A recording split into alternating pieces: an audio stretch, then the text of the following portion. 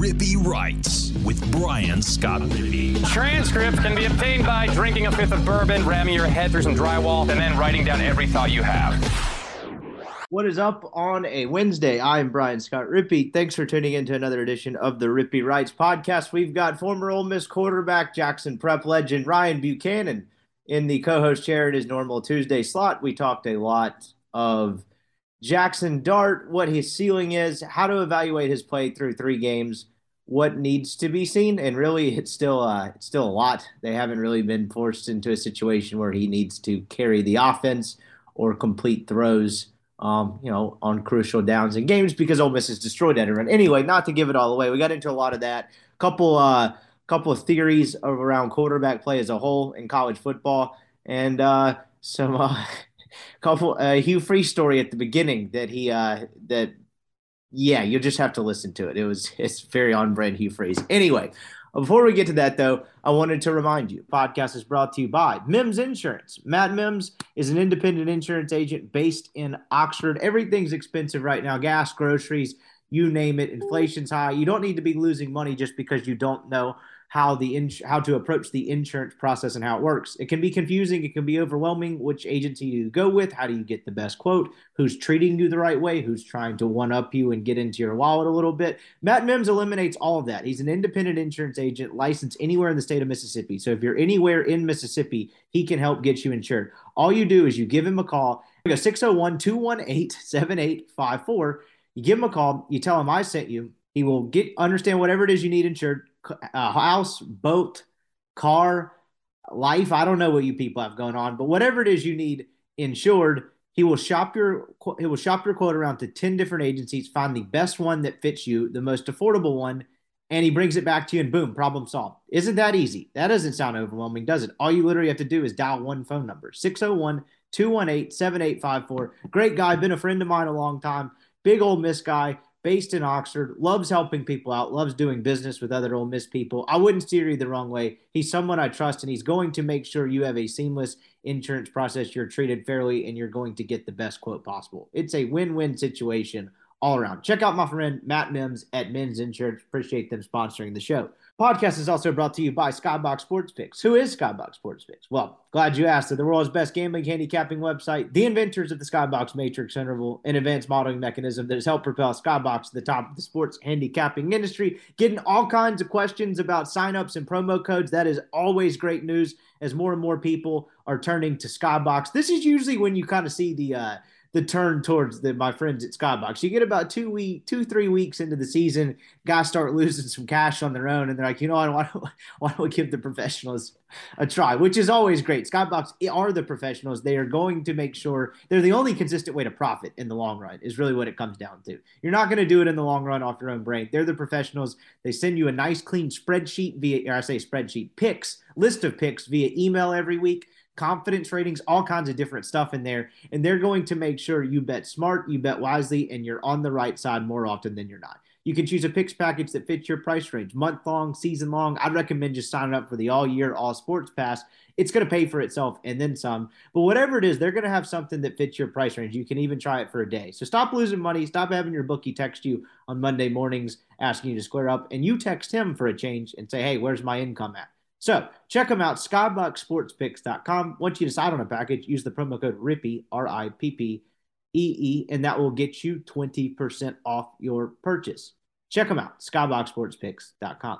All right, here is Ryan Buchanan. All right, we now welcome on former Ole Miss quarterback, Jackson Prep standout, Ryan Buchanan, All-American young man.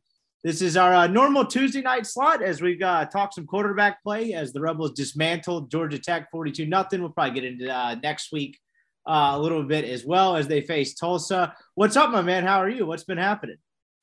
Doing good. Watched the Rebels last week and feeling pretty good about Tulsa. I know nothing about them, but seems like another good team we can put up hopefully 200 yards on the ground again. I was about to say that would make 2 of us. I started looking at a little bit of Tulsa today. They're decent. Like they're not a terrible American Conference school, but I don't think it's anything Ole Miss will struggle with. I pushed back the start time on you a little bit today. I was headed home from the driving range. I'm playing in a golf tournament this weekend on the coast. with some of our guys. So it's called the Slavic Invitational. Jeff Holt, it's on the coast. So Jeff Holt's running that whole deal. It's that blue hat he wore in college. You know, every friend group has a hat guy who was like, does he own two hats, or is this just this one hat he's going to rock for 4 years? That like light blue hat he rocked everywhere. That's apparently this tournament. So I was like, I haven't picked up a golf club in 6 weeks. I should probably go to the range. That would probably help things. To compete for that Sea Flight hardware on Sunday. So that's we've been working it out on the range this week. How was your golf game? It's there, sitting around home court. Again, I say home course because that's makes a big difference than playing away, around the 75s to 80s. So we worked our ass off since college to hopefully consistently break 80. So that's the only thing I could compete in is golf. So it's kind of where we're sitting at right now. Are you underselling it? I was told, I remember playing with you a couple of times. I thought you were around par at one point, post college. Were you dipping into? Yeah. It depends how much I'm playing. I mean, but I don't like practicing. I don't like playing every single weekend. I like 4-man scrambles and usually, pay $100 and it's as much beer as you want to drink. So that's a lot more fun to me than trying to grind it out all the time to lower a handicap. So whenever I actually do play in something, I got to record my own score. It's usually sitting around like a 75 to 80. Yeah, no, I'm with you. Of all the just nonsense my father's taught me, one of the smart things he's taught me is like he only posts 6 rounds a year. It's like the club championship and a couple others where you're playing it down because your handicap's never actually real. If you're just posting a Sunday game where you roll it, don't put everything out. It's like, is this guy 6 or is he a 12? So we got that going on. It felt nice. Yeah, I actually got out to the range today. I was like, this practice thing, there might be something to it, but I just don't love it. So we'll probably not make that a habit. We got it out there. Practice is probably a lot more fun if you have a mountain house somewhere or out west. That's when actually it's enjoyable, not when it's 98 degrees. So yeah, big difference in practicing down here. Having your own practice facility would be sick. No commoners allowed. The Jim Nance 100. I was about to say Nance. Yeah. I'll take Jim Nance's. I would practice if I had that set up, but we're just sticking with the normal driving range for now. All right, so as we get into it, we were talking a little bit this weekend. You called me a couple of times during the game, and we're talking through some stuff, and it was interesting hearing you talk through kind of a couple of the dart drives. I would say there was some good stuff and there was some bad stuff. We kind of got the full experience with that. Ole Miss destroys Georgia Tech 42-0. I didn't know what I expected from this game. I didn't think it would necessarily be close from everything I kind of knew and heard about Georgia Tech. We had a Georgia Tech writer on earlier in the week he was big into advanced analytics, and he was like, look, this team's staring 3-9 straight in the face. They're not good. But I didn't think it would be like that. And so before we get into the quarterback piece of it, I'm just curious, when you go on the road, play an ACC team like that, no matter how good, no matter how bad, and you knock the wind out of their sails that quickly, I had kind of a take on the post-game show on Saturday talking to Chase and Neal that I thought some of that was indicative of the culture Kiffin's built. I mean, they went right down the field and scored. They blocked a punt. They scored. They got a couple more stops and scored again. And that game was pretty much over before it started. And I think, I don't know, just in past years, good Ole Miss teams have kind of gotten in no man's land and really struggled in games like that. And I'm just curious if you think that there's some truth to that. That's kind of okay, this is kind of the culture he's built. It's very business-like. They're just kind of go about what they do, and they destroyed them. Yeah, that is a different culture and a different mentality when if you're scoring points on special teams and you're scoring points on the defense, and when your offense doesn't do as good and you're still frustrated just because you may be winning a game single-handedly. I just feel like in the past decades of Ole Miss football, typically, again, we play down to competition and seeing how Kiffin views this and how frustrated he gets if we don't do what we're capable of. It's nice to see as a fan. And again, you take the wind out of their sails right off the bat. You block a punt. Obviously Georgia Tech wasn't that strong, but you go down and you just run it down their throat and wears down a defense. And then you turn around and you block a punt. You're up 14-0. You score that next possession, they don't even want to be on that field anymore because they know what's coming. They know they can't stop, especially if it's a run game. That's just more deflating to the passing game because it takes so much out of you. It takes so much out of the defensive line. But, I definitely think that's a cultural shift that if we play, an out-of-conference game like this, we expect to take wins like that, unless it's, a top 15, top 10 program. So I'm glad they expect that. And I think Kiffin, just from his experience and at large programs, I mean, he was underneath Saban. That's a fact. I mean, he saw how he ran that program. He was in the NFL for a brief stint, and and whatever happened at Tennessee, what happened at Tennessee. But at the end of the day, the guy's been around. He sees what winning programs have been like, and it's not like we're not hiring a coach that just came up from a smaller school with the first time being on a big stage, because like those Arkansas guys State, per se. Yeah, there you go. Exactly. I mean, you just run a program different, and you expect better results, even with the win in the column. So I think, you're exactly right about what you're saying. I think it's a cultural shift, and he expects more of his team and his players, which is great. And to kind of add on to that a little bit, Hugh Freeze had some incredible wins and some incredibly, I thought, well-coached and called games in his era. A couple of them stick out. I thought that Alabama game in 15 was one of them. I'm trying to think of another one. That LSU game in 13 was just another just really, really well-coached, well-called game, I thought. But then there were some head-scratchers, right? Everyone points to the 15 one against Memphis. Arkansas in 15 and in its own right was weird.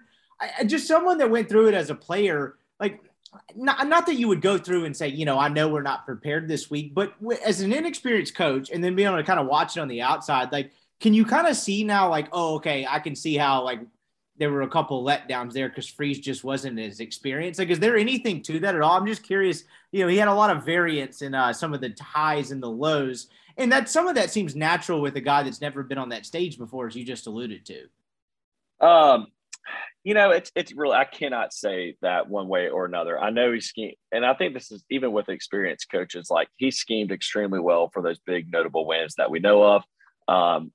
Memphis, we came out hot. I mean, that's the thing. I mean, he drew up a trick play that we were going to run the first play of the game, but we practiced in the hotel. I mean, it was a double throw it out wide to Laquan, let Laquan throw it 100 yards. He literally had the strongest arm on the team that year, like more than Chad. It was kind of crazy. So, like, he could scheme real well. But like, the Memphis game and like the Florida game, Florida was tough. They had our number. They were a darn good team with Will Greer. Like, I mean, they were really good. I mean, they went to the SEC championship day. I think so. Maybe they went to the SEC championship that year. Or he was also on roids. So why is that? Well, the PED's probably that. Maybe that helped a little bit too. But they were a good football team. I don't. The thing is, like, talking about inexperience. I mean, the only inexperienced thing I could think of is I don't know if it's a crazy situation, but like when we lost in 2014 to LSU, the 10-7 game, we had a 45-yard field goal on the right hash with Gary Wonderlick kicking. Even though he's a freshman, Gary was a stud. And, you get out there, and I mean, I was holding for that. And it was a situation like the refs were just standing over the ball as the play clock winded down. So they were holding the game clock, but play clock's going down, and they waited till about 7 seconds to step away. And it's like 42 maybe yard field goal. And I mean, it didn't look like, you have a freshman kicker. You want him, you can't snap that ball as he's rocking backwards to like get his alignment, right? I mean, this is the SEC kind of West was on the line at the time. And long story short, like our team our offensive lineman did not even get set while the referee was standing over the ball. So he backs away. Everybody starts like, moving left and right. The offensive line gets nice and comfortable. We get our hands on it. Well, by then, when Gary takes the steps back when the referee backs off the ball, like he didn't take them before.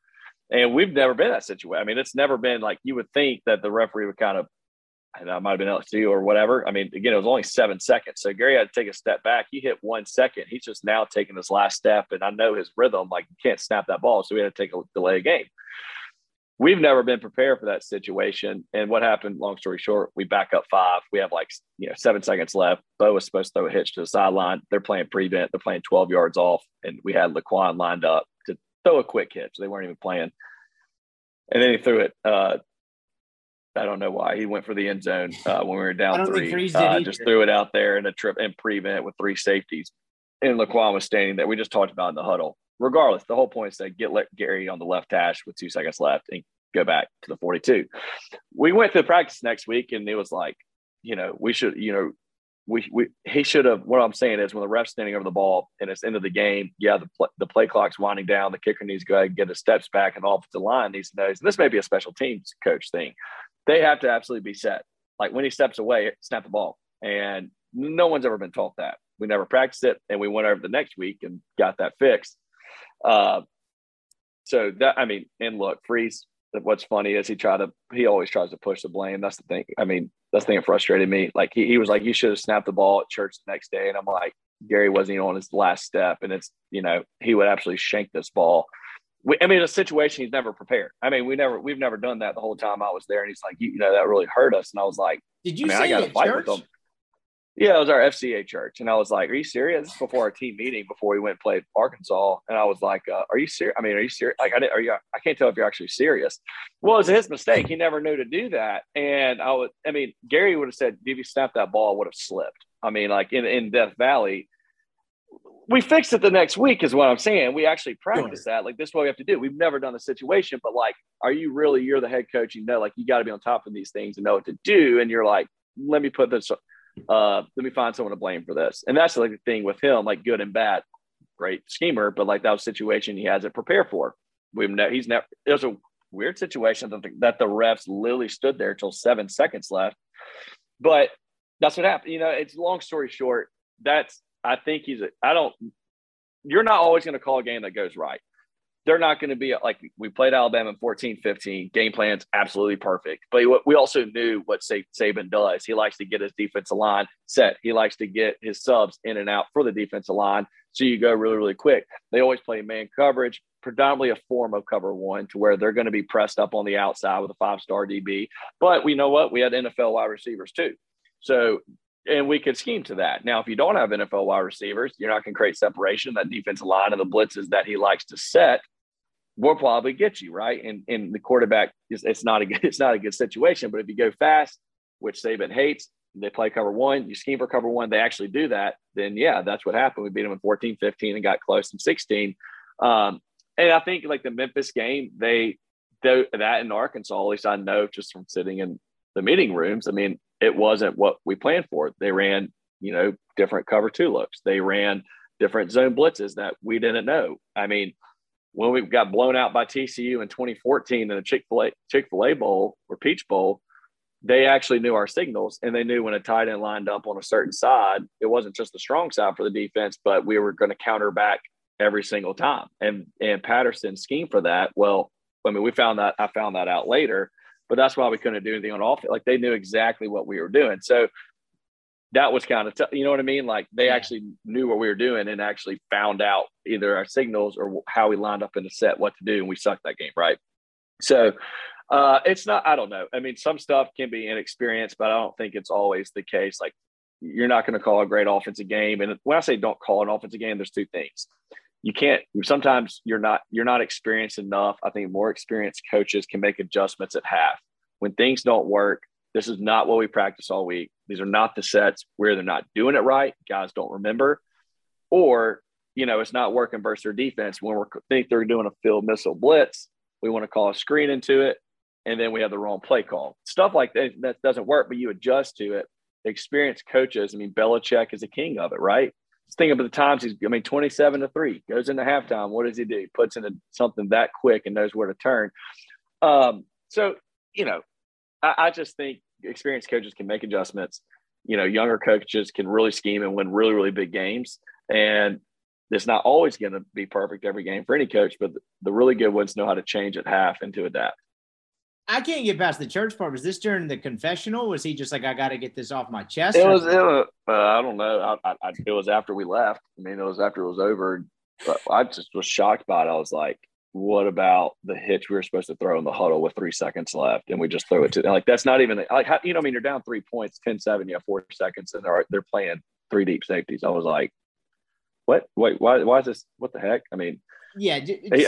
I would have loved to snap it if, a freshman kicker is kicking the biggest thing of his life and you can't hear anything in Death Valley and he's not even set his back foot yet and he's still going backwards. Like, that doesn't make too much sense to me, but sure, you're right. I'm wrong. We could get off in the weeds this forever, but I won't do it. But it cracks me up. The more and more like free stuff you hear is just like, again, he did a lot of good things at Ole Miss, but like there's a lot of middle school stuff to where it's like, did that girl really just say that to me type of thing? It's like, what are you talking about? Type of stuff like I'll never forget the day he came out after Shay's first start and was like, he was sitting there with like a little rain umbrella, which I didn't fully understand, but he was like trying to he's basically telling all of us to not ask him about Johnny Manziel because Shea's his own man. I'm like, all right, whatever, dude, that type of thing. That was when I first was like, all right, there's something up with this guy. But be that as it may, it doesn't matter what Georgia Tech would have run. They had no hope. That was just an absolute clown show. They were terrible. I mean, they were really terrible. They were a really, really terrible team. I mean, they might as well be Troy or Central Arkansas. I mean, seriously. I mean, they were. And I hate saying that about them. I mean, I wish we had a little bit more competition. They were worse than Vandy. I mean, they were bad. Oh, the Cedric Johnson post-game press conference is hilarious when he got asked about the block punt because, we were in punt prevent, and I'm supposed to run up that right side. Then all of a sudden I get halfway there. Oh, my gosh. Oh, I might could block this. And he goes, then I got a little more ways. And he goes, oh, I might actually block this. And just kind of did it like he wasn't going after the punt. Oh, my God. He just elected not to block him, which is a bold play. I'll tell you that much. Not blocking that type of guy seems like an interesting strategy. But to that point, like Ole Miss really kind of did what it wanted to on the ground, and we've seen that over and over and over again. You know, Weldon and I were talking about on Sunday, do we get to the end of this non-conference schedule and the best non-conference opponent Ole Miss has played is either Troy or Tulsa? Because Georgia Tech's a disaster, and Troy had App State on the road beat, if not for a Hail Mary this past weekend. They have some athletes on defense. I know that Summerall's kind of got a little bit of transition. He's got a new quarterback coming in and some different things going on there, but like they were so bad. At the same time, though, it's almost interesting. Like, didn't you feel like you could tell a little bit more about Ole Miss after this game? As bad as coached as Georgia Tech was, they at least had the athletes on the field, right? Like, you knew they had like an ACC caliber defensive line. And so I guess that kind of leads me to this part of it is the run game absolutely for real. They're going to be able to run it on pretty much whomever they want to. And I think that's going to help Ole Miss in the long run. But kind of zeroing in on quarterback play for a minute, we talked about this on Saturday. We got about 20-ish minutes in that first half, and it's like I can't really tell anything. They're running it all over them. Dart hasn't had to do much. I think at one point Ole Miss had run 25 plays on offense, and I think 3 of them were passes. So it's like, what in the world? I'm like, sometimes you would see 6 in a row, and I'm like, no one can ever do that. I mean, you can't do that. You can't get 3 straight first downs with just a run. I mean, it blew my mind. It really was. And so with Jackson Dart and someone, you have a pretty keen eye for this. It's certainly a more educated eye than anyone listening to this podcast right now. Just what did you make of the start, even though it was a little hard to tell stuff? Just what did you think of how he played overall? I thought, if you look at just the sheer raw numbers, I had it pulled up earlier, but I exited out. They're not going to blow you away. But in terms of that, I thought he played better than that. Yes, there were some bad decisions mixed in there, but just what did you think of how he played in totality?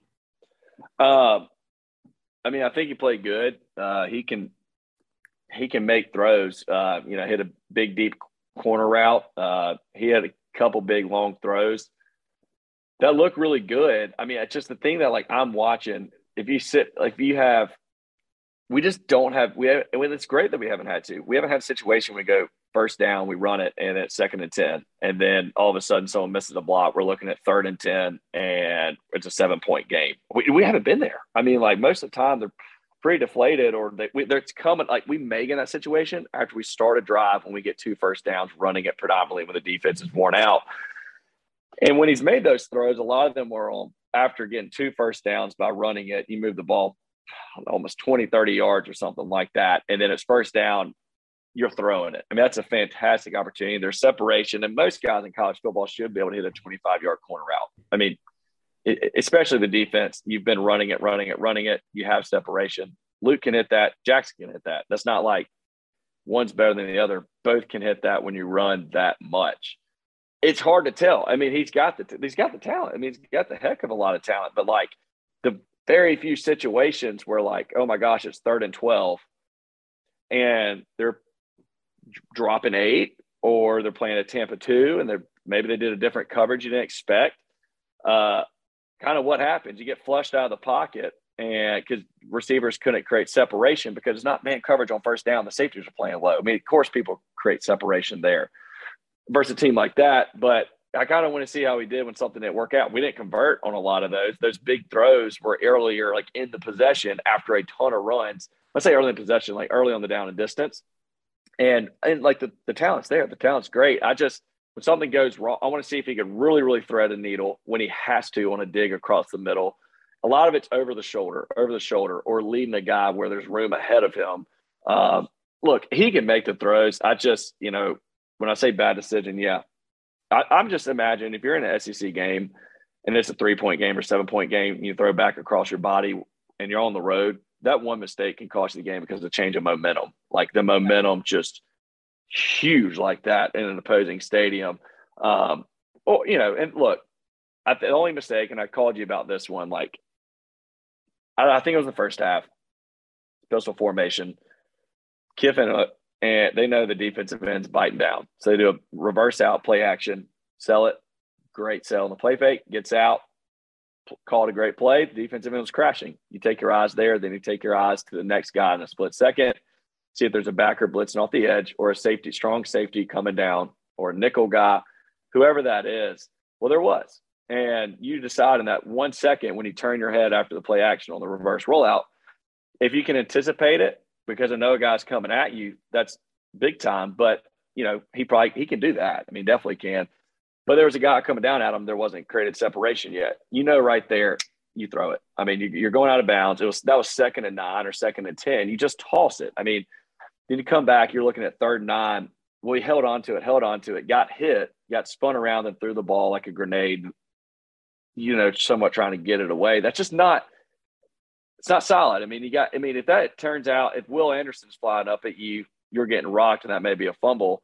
I mean, it was down, so it went to 3rd and 19. Well, of course, we didn't convert. What happens on 3rd and 19? You call a screen, and you get a completion. You pat your stats, and someone may pop. And I don't think we popped it, but you're completing a 5-yard screen pass. I mean, that's just reality. Your coach is not going to really push it down unless it's at the end of the game. So, I wish that was the one I was like, man, if he just – it's simple. I mean, it's not that hard of a decision. The guy has a free shot at you, and your receivers haven't broke or created separation, you toss it and you go to 3rd down. And that was just you do that in an opposing stadium, you're really in trouble. And now if he's like Johnny Manziel and you can really shake someone like that, I know I couldn't at all. And most guys can't.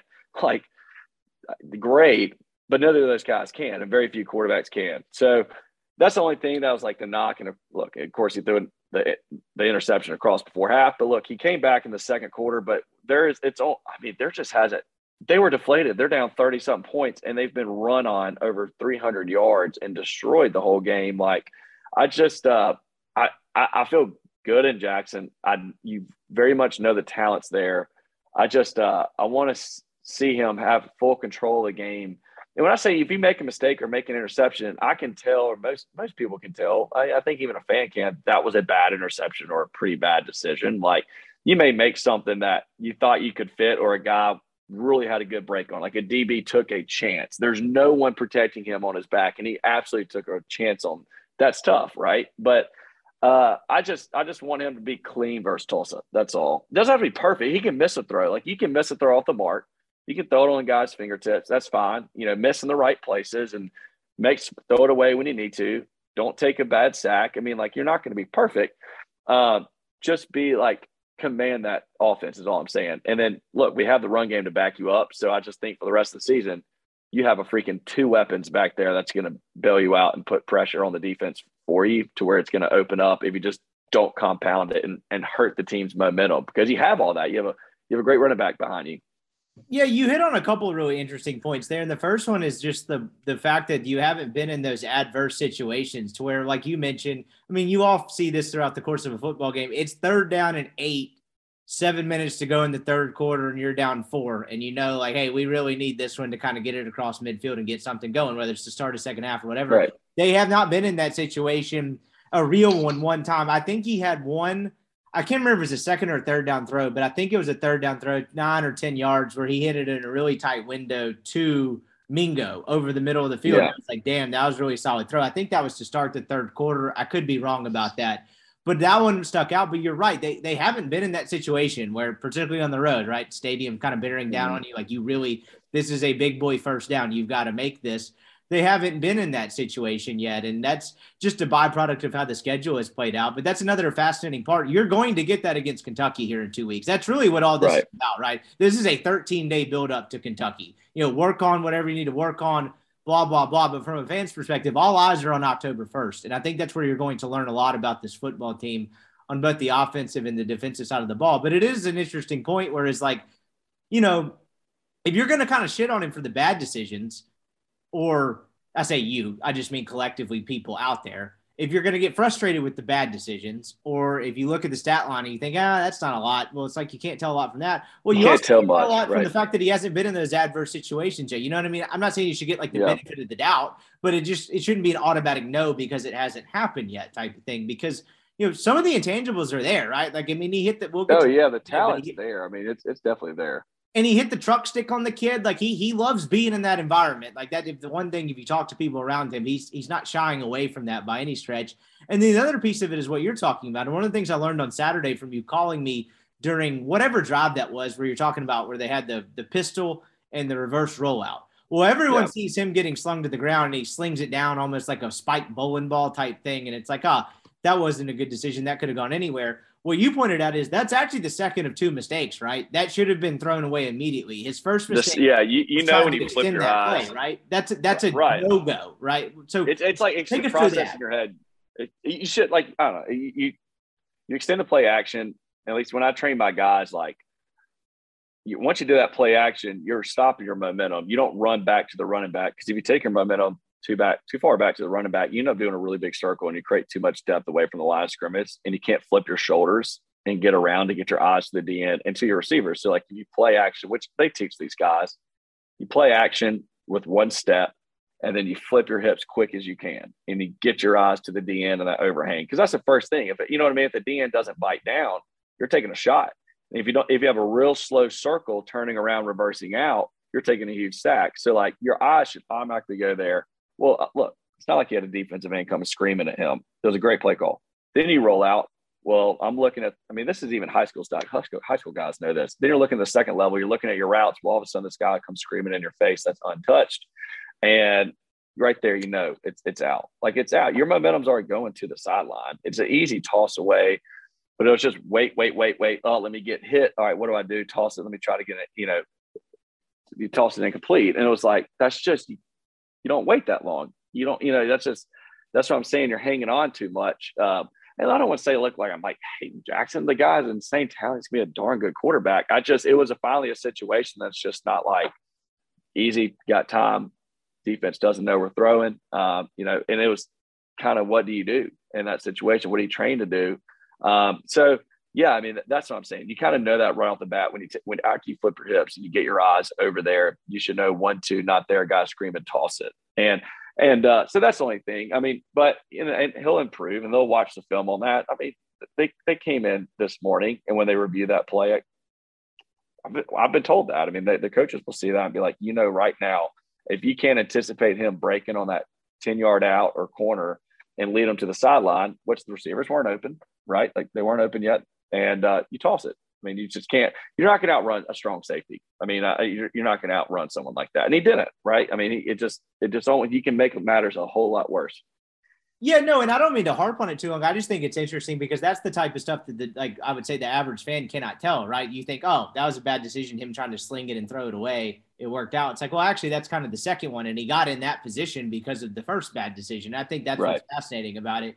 But then there's a lot of good stuff, and what cracks me up about like the whole dart evaluation piece of it is, I mean, he makes 3 or 4 throws a game where you're like, damn. Like, how many quarterbacks can make that throw in this league or really anywhere in the country, right? I mean, he had a couple of those on Saturday as well. And so that's how the promise is there, right? And I think part of what you definitely can see it, right? Oh, yeah, you can see the talent, right? I mean, that's kind of the most common refrain with him. It's like you can see the talent.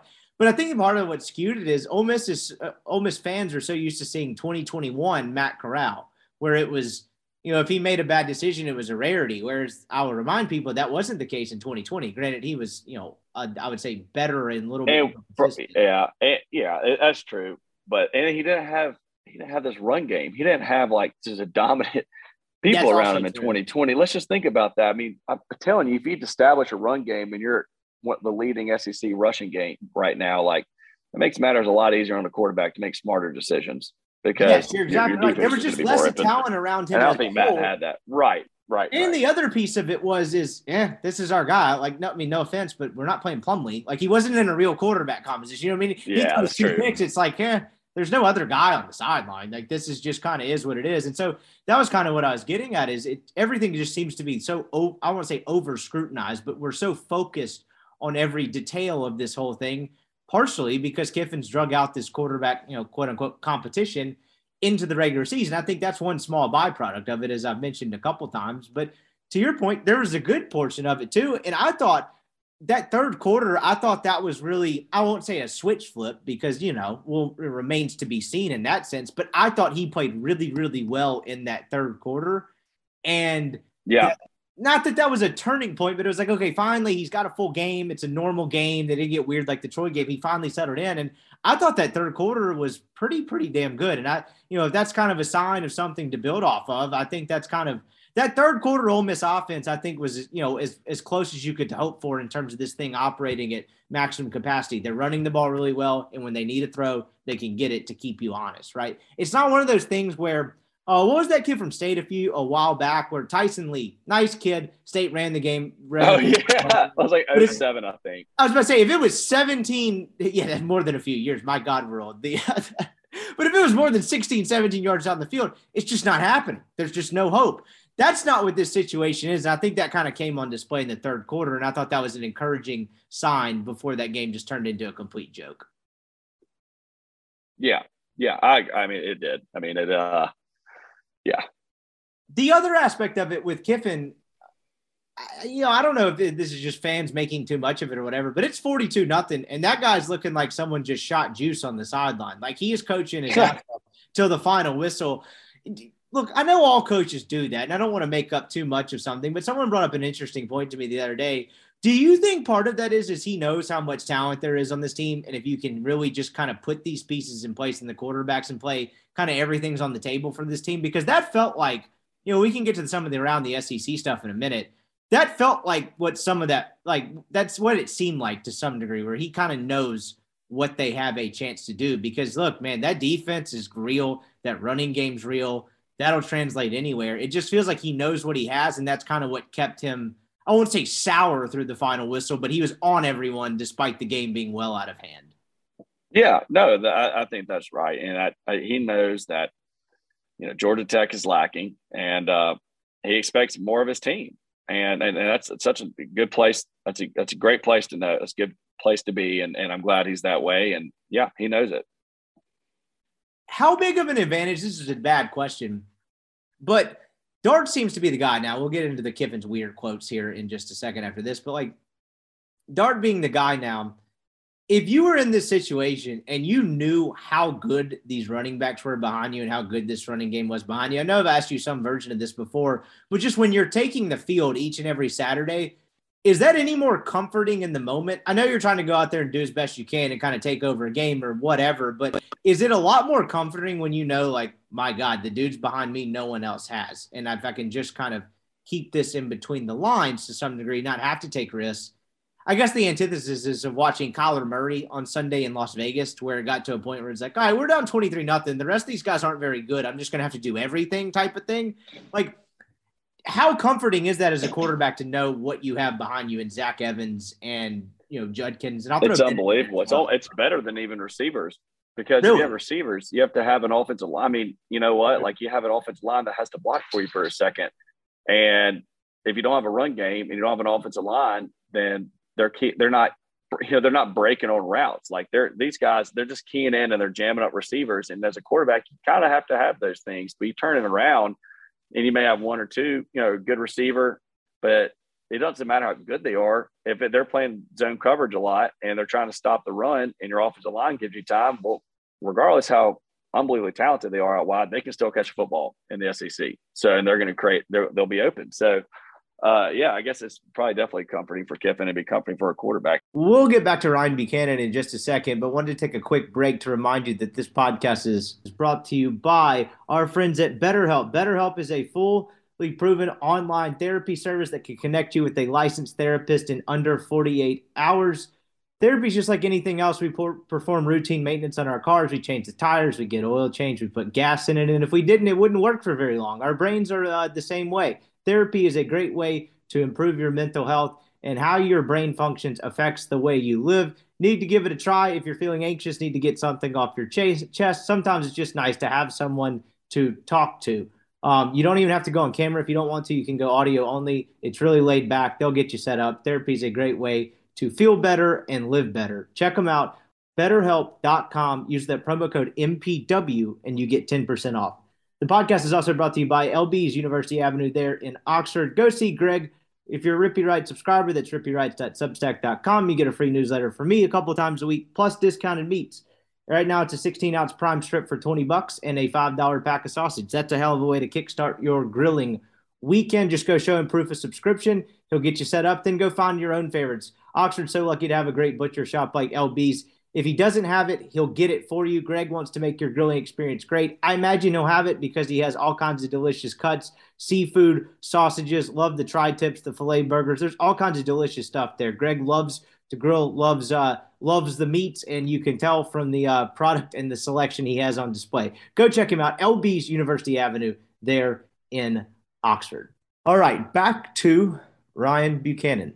When you're going, and I've asked Nick Broker some version of this, it got to the point where it just got demoralizing for Georgia Tech, right? They couldn't stop anything running the football. When you're out there and you're you're running, you're just kind of running the football down the throat, can you kind of sense, I mean, it may just be the offense as a whole, but can the offensive line kind of smell blood in the water and it's just like we're about to just smash these guys? Like, can you kind of sense when you have 3-4 solid running plays in a row and they can't stop it, that the offensive line is just like, all right, we're about to smash these guys? Oh, yeah. No, that's from them. Yes. I mean, they'll come off the sideline saying, like, we're destroying them. I mean, let's keep run the ball. I mean, yeah, they get confident. They get just as confident, too. And they're saying, let's run the ball. Like, they know they're winning their matchups. They know they're holding their line on the offensive line. So, yeah, they'll control that momentum just as much. Who was the craziest lineman you played with? Was it Conyers? Because I don't know if that guy talks a bunch or he's just silently nuts. I'd say Rod Taylor. Okay. No doubt. I would say Rod. Robert can be insane in a football game, but no, I mean, who wasn't as crazy? It was definitely Rod Taylor. I would say Rod for sure. I mean, just talking about crazy linemen, like Laramie, cool as a cucumber, half asleep out there, and he's keeping, Myles Garrett at bay, and but Rob was pretty crazy, and then Robert would bring the juice. What Rod is he just like a huge, like, is he talking, like, is he just yelling at them? Like, is he a huge like smack talker? Okay. Yes, very much.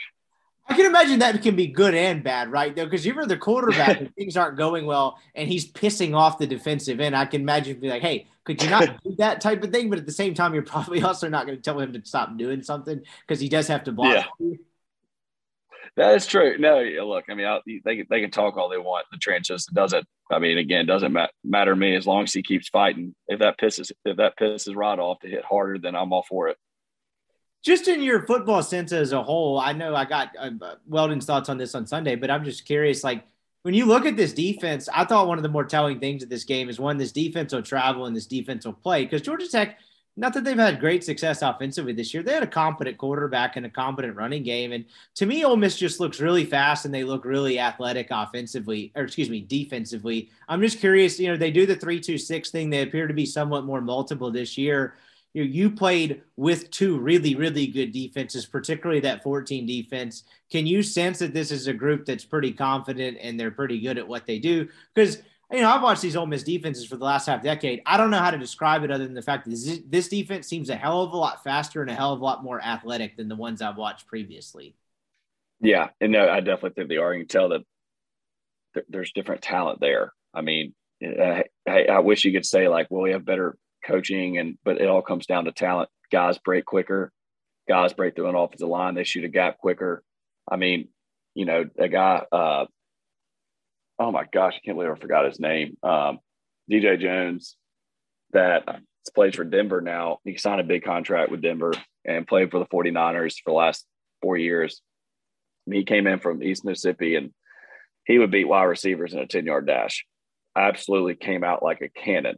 Really? And it was he beat me. Now I'd beat him like at 20 and 30, but I looked at him literally the first day he got there, like in spring. And I was like, that was unbelievable. And I would look around after like 10 yards, look to my left, he's beaten half the skill guys. And look where he is now. I mean, he's a starting nose guard in the NFL, but that's kind of a name maybe people don't remember. They kind of want to talk about Robert Nkemdiche and others like that. But like, that guy's one of the best nose guards in the NFL, but he was quicker than skill guys in the first 10 yards. So Matt, that was just talent. That's talent. So you can see that from a fan standpoint. Now there's different ways. You can have a Jordan Davis there at 6'6", 340, or like DJ who's 5'11" and can be real quick. I think there is. You can definitely tell that, and they have a lot of belief in themselves. Big difference from our era of being 130th defense in the country. I think we've turned that around. I would say just ever so slightly. And the last thing I have on the quarterback before you just get a couple SEC thoughts and get out of here is so Kiffin went through his Saturday press conference after the game and said he didn't want to make a decision on quarterback until he's watched the film. Luke would have done great too if he went out there first. Then he kind of reaffirms the same thing on Monday, and maybe this would be the first time he could qualify me as genuinely surprised at something he said about this. The fact that he's not, publicly making this Jackson Darts football team, despite everyone kind of with any sort of brain cell knowing that this is his team, this is the starter guy. I'm just curious what you make of that. I mean, I have these things I don't know if I'll call them Kiffinisms or Kiffin is in that WTF zone, but he does these weird things, whether it was him harping on the crowd size last year unnecessarily, or just various things that he just kind of likes to harp on. They're like almost quirks in terms of the way he faces the media.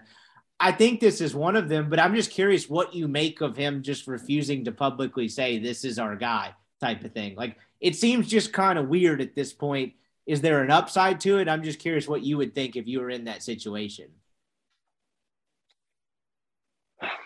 I don't think he's saying that just to keep Luke's spirits up. Okay. I mean, there's more to it than that. There's more to it than to make that kind of statement at this point after 3 games. And I personally believe it's kind of what I thought. Jackson has not proven that much. Yeah, he's made some throws, but Luke can make the same throws if he was in that position. I mean, it was such an easy game that we're putting up 300 yards on the ground. Yeah. And if he didn't have those mistakes, like I'm not saying I think he knows he wants to go with Jackson. I think he does, but he doesn't feel completely like, all right, this guy's completely proven it to me. Like, I still have some reservations. We may get into a Kentucky and he throws a pick 6 in that first quarter. He still thinks that could happen in his mind. That he does, and if he still feels that way, then he wants to keep Luke involved, not because of his feelings, but because he needs him. He needs him to really buy into the game plan and want to watch film. It's hard to want to do that when you're not even getting a chance. It's like, you're pretty like, I'm not playing. But I think he's saying that he's going to give Jackson the chance, but he's still, when you actually face a real front seven, you face real DBs, and you face a defense that's not, keying on the run every single down, what's going to happen versus Kentucky and after, kind of wants Luke engaged in case it doesn't happen. That's just what I think. And I think he knows, look, he's going to roll with Jackson. I think Jackson's going to start the next game. And if he plays smart, like, you don't have to, like I said, you don't have to hit every throw. You can miss some. Don't take bad sacks. Don't make bad interceptions. Just play clean. And then he'll feel a little bit better. He may say it after Tulsa, but I think that's what it is. And look, it's not saying he'd have to do much. That's the thing. You get a high completion rate, get a lot of completions, you throw little screens here or there, and then you complete that big pass when it's first down. There's separation. You run, 40 yards and 3 first downs on the run, right? Like 23 out of 26 plays. Like you said, that's insane. That's just my opinion. Like, it's nothing against Jackson, and it's nothing against Luke. I just think he kind of wants to keep him in there because he's not too fully sure and bought in that this guy's going to roll, and I don't know what he's going to do. I mean, look.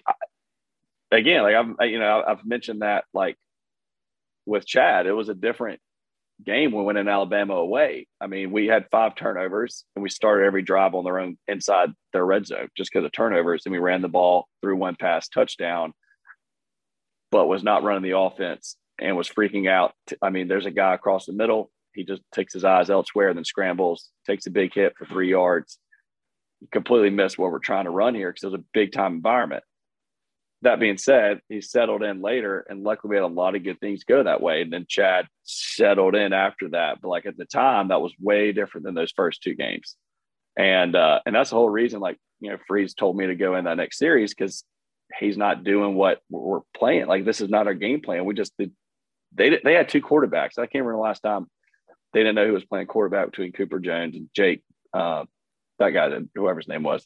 And Jacob Bateman and the other kid, Jake Coker. That was when they were going back and forth, and that's when like they were struggling, man. I mean, they've never had 5 offensive turnovers like that. So like, all I'm saying is, and there was that whole first half was real shaky. Settled in, one of the best SEC quarterbacks, right, and the best in Ole Miss history for the rest of the season. But you don't really know when you don't face anything, is what I'm trying to say, I think. And even like we didn't have the strong running game our first 2 games. I mean, we weren't popping off like this. I mean, Chad had to do more of those first 2 games than what Jackson's had to do. But I think that's what it is. It's just we've been so insanely dominant, haven't played anybody that can stop us on the run. And if it does not go as planned, then he wants Luke engaged to keep buying in just in case. I guess that's what I think. No, and I think it's a really, 1, smart, and 2, fascinating point, because everyone is so, when we talk about fans or discourse or whatever the case may be, everyone's so used to just, hey, you're 3 games into the season, like name a starting quarterback. That's just kind of how we've always done things. Where you pointed out is, again, I thought this was the first game where we could tell something about this team as a whole. I thought we saw a little more from Jackson Dart than we did in the first 2 games, but to say, any sort of definitive about how he is as a quarterback and what he will be, I think you see signs of what he can be. Right. I don't think you can say the former. I think you can kind of hypothesize on the latter piece of it. I think that's a fascinating piece of it, is where I feel like, fans listening to this, or, just in general, kind of want to get ahead of their skis a little bit. Whereas Kiffin doesn't really feel like he has to rush this thing. And, he's a guy that's always talked about the quarterback psyche. 3-4 times since he's been at Ole Miss. I know the famous one is when Matt Corral threw 6 interceptions at Arkansas, and he just was adamant about putting him back in the game because, quote, he's our guy. Dart throws the pick against Troy. He comes back out for one more drive that wasn't necessarily planned because he thought, I don't want the quarterback to end the day on a bad thing. He's very conscious of the quarterback psyche. I love that, man. It works both ways, though, right? Smart. You know what I mean? He's not that he's trying to, like you said, protect Luke's feelings or Luke's psyche or whatever. I think it's the fact that he doesn't think Jackson Dart while he thinks he's the quarterback, while he's definitely going to go with him for these next couple of games until it goes bad, I don't think he's ready to fully just say he's our team, because if it doesn't go well, like you just mentioned, and he goes – look at A&M. Look at A&M. That just happened to A&M earlier. Exactly. We talked about a little bit about that last week, exactly. Right? Like, these are good teams they played. They were different conferences, but they were actually pretty good football teams. But right, like the same thing you mentioned, you're exactly right. Yeah, right. Not to go full on like to zen about it, but not the fact. Not only is it the Altmaier aspect, if this doesn't go well for Dart when they play a real competition, and he has to go with someone else, I don't think he wants it to feel like, hey, you're getting benched. You were the starting guy. Now you're not anymore because this didn't go well, right? It kind of works both ways in that sense. And I feel like that's, I say, hard for some fans to understand. And I don't mean to like sound like I'm preaching, because it's confused the hell out of me too. It's very unconventional, but I can also see it in a way. Now, I will ask you this. If you were Jackson Dart and you had gotten the start against the first quote unquote real opponent, you had played pretty well for the most part, would you be weirded out by not being handed the keys yet? Like so far,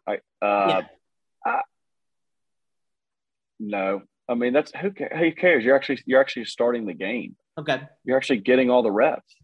Who cares what the media? Who cares what they've officially named me? Publicly. Finally, I got the recognition I wanted. Like, awesome, dude. You're starting the game, so you've gotten to play the whole time. Like, I don't think it's like, oh, my coach doesn't trust me. You're taking all the reps during practice. I know he is, so he doesn't care whether they say that or not. I mean, that's what I think. Like, it's not weirded out by it. I think it's like, I know I'm playing. I'm going to keep doing it. I mean, I want to see something like, we get in 3rd and 11, he drops back, there's pressure. And if there's a room to step up, bail out if you have to, set your feet, throw, step up, hit your 3rd read, go across, first read, not there, 2nd read, not there, step up, hit your 3rd read. Just do that once. And it's just been first read, great throw, awesome throw. Like that's what it's been so far when there's been, and it's had to hit his first throw because, they're getting separation because they run the ball so hard. So if you see something like that, even against Tulsa, it's kind of like a confirmation, like, okay, you're calming down, you're being smart. And that's when I watch quarterbacks, I'm watching just down and distance, making right decisions. from what I've been trained on and taught to do, and that's kind of how I watch it. And I don't always know. I don't know the playbook. I don't know what the play was. If I'm watching on TV or something. But yeah, I mean I think he starts doing that, then he'll feel more comfortable going into Kentucky. Kiffin will. And this gets decided against Kentucky, or if it's Dart, right? Like if he plays well at Kentucky, then that's probably when Kiffin feels comfortable handing them the reins, publicly, whatever the hell you want to call it. It's like, all right, yes, this is his team. Because at that point, you're 5 games in, he's played well against the real defense. Like this is it. Yeah. It's the lack of proof thing. Last, it's a fascinating way to think about it, right? I mean, it's definitely unconventional. People don't like what they're not used to, but I don't necessarily blame him for not rushing it, as confusing as it may seem and as obvious as it may seem, because I don't know, this sport is weird. There's stuff happens all the time that we don't expect, right? I mean, I used the example the other day. Kenny Trill, remember him? He had that like 5 unbelievable. Yeah, it was like 5 or 6. Yeah, wasn't he benched like 4 games later? He finished at TCU, but stuff like that. Anthony Richardson's another example. It was like, oh my God, Dan Mullen, world's biggest idiot, because he threw a cool touchdown pass or 2-point conversion against Utah. Now it's like, actually, this guy might actually be what we think we thought he was. By the way, I'm still thinking about that. I don't think he meant. I really don't think he meant to pump fake. I really don't think he meant, because he was too close. Right. He's like, almost, I meant to throw it, and then I kept it. He was too, like, you pump fake if it's one step further away, and it's more of a pump fake, not a jump and twist. I think the guy literally just missed the tackle. I don't think it was a punt. Like, I'm going to try to pump fake this guy. I think it just kind of worked out because he was so close and missed the tackle. And look, I'm not trying to hate on him, but I was still thinking about that. Like, it goes into, you've seen quarterbacks pump fake near the end zone in the red zone. It happens earlier than when he's on top of your body. It's almost like he was trying to spin and get away from. I don't know. It was a weird kind of thing. Like, I don't know. I was just thinking about that. I think he saved himself from himself at the last possible moment. You can hold on to the That's right. Yeah. It's not a pump fake, but it's like, oh no, I don't need to do this. But stay in his hand. That's what I think it was. That's what I'm trying to say. Because it doesn't make sense. It was that close. It was not a concerted effort of a really good move I'm going to try to do right here. And then the inverse, we used the Haynes King example. Look, Max Johnson comes in, and guess what? It wasn't really any better. Miami has a decent defense, but I don't know how much you watched that game. That wasn't an inspiring offensive effort a couple of hours. But to your point, like to kind of underscore Kiffin's point, if you go back to Haynes King at this point, though, that's different than if they were just both kind of use him some here, blah, blah, blah. They're both still in the mix. What Kiffin's doing with Altmaier and Dart, whatever you think of what the competition actually is. If Max Johnson sucks and they lose to Arkansas next week and he's real bad and it gets to the point where you have to go back to Haynes King, that's different, right? The whole benching, getting him back up, like that's way different than it just like it looks like you're giving both guys a chance. It looks like kind of giving both guys a chance, after that first game, exactly. Like, oh, I'm giving him a chance now instead of you already named it. Sorry, that's how it is. All right, a couple of theories I want to throw at you before we get out of here. I watched that Miami game. Van Dyke seems like a nice quarterback, can throw it okay. Between that and coming off the heels of Mississippi State pissing that one away at LSU, where they looked like they were in control for about 2.5 quarters, I have a theory. I don't think this is true in the NFL. I think it's kind of leaning sort of that way, but quarterbacks are so smart. The way the game is played now, I think you can still get away with it. In college, if you are a complete statue who cannot run at all, right? I don't think you were known as a running quarterback, but when the pocket was flush, you could get out of there and make positive out of something, right? You could get to the sideline. You could get out and make positive. It's extending a play. Don't be a dual threat. So it's like, I mean, are you popping a 60-yard run and beating a safety that runs a 4.3? Yes. No. Pocket breaks down. Are you able to get rid of that defender or shake one with either a height, weight, and explosiveness to get out, and then run at 2nd and 3 and you run 8 yards for first down. Like, you see that all the time. That's may not be a dual threat quarterback. Extending the play, you have the ability to do that. Right. And I wish I got to show that more, because I could do that at practice when I was afforded to. And so you're right. Extend the plays when you need to. Okay. So I was watching the state game and then the Miami game, and that poor Van Dyke kid just could not scramble, man. He'd even beat the defensive end, and then the next person that would come up and try to get him, like if that guy was in 3 yards with him, Van Dyke was getting 2.5 of those yards, and that was literally it. I am just of the opinion now, if you have a quarterback that is a pure pocket passer that cannot extend plays, your ceiling is a lot lower in this sport. I'm just curious what you think about that, because I like I like Will Rogers as a quarterback. I think his timing is honestly kind of mesmerizing to watch sometimes in that system. But dude, he doesn't even try to scramble. He takes a Yep. sack and the ball's still by his shoulder where it's still like I'm still looking to throw. He doesn't think about it. I'm just curious what you think about that theory. It seems like I don't know. Miami felt it's such a disadvantage in a winnable game in College Station because that kid literally could not turn 2nd and 10 when he's fleshed out to 3rd and 4 versus 3rd and 11. That's exactly the case. But who was Will's left tackle last year? Charles And Cross. where did he get? Where did he go in the draft? Okay, so you can sit there and bounce and bounce and bounce Sure. and go through your reads, and he's really good at it. You have a year, you take that first step. All right, watch the safety, take my eyes down to the route. Boom. I'm feeling that pressure. I feel it's getting to me. What do I do? And can you get out? Can you find a way out? Like Bryce Young's probably the king at that. I mean, I don't think Bryce, probably runs like a 4.5. He can run 30, 40 yards, but man, he can find his way out of that closing down pocket, right? And I think Will has a good internal clock. But if that line has had some injuries and they're not doing as well, like Matt Corral, I would almost say Matt was a dual threat. I mean, Matt could do runs like when he actually took off and like kept it up the middle, he would make him linebacker miss and avoid a safety and get a touchdown on a 30-yard run. Like, I don't think I could do that. I can't cut that sharp, but I could extend out of a pocket and get my eyes downfield and do a scramble drill or get like 8 or 9, something like that. But yeah, I don't think Will has that. And I think if he has the Charles Cross and has that line, he can shine, but it's going to be a different story without it. Yeah, no, Matt by the time of 2022 hit, I think it was very proven he was an efficient runner that could absolutely do it. I mean, hell, he broke a running back's record for most carries in a game at Tennessee last year. I don't know if that was necessarily by design, but like that kid proved he could do it, which is kind of the ironic part of the whole Plumlee Corral debate. Really last thing before we get out of here, do you buy into this concept that the West is a little bit more wide open than we think?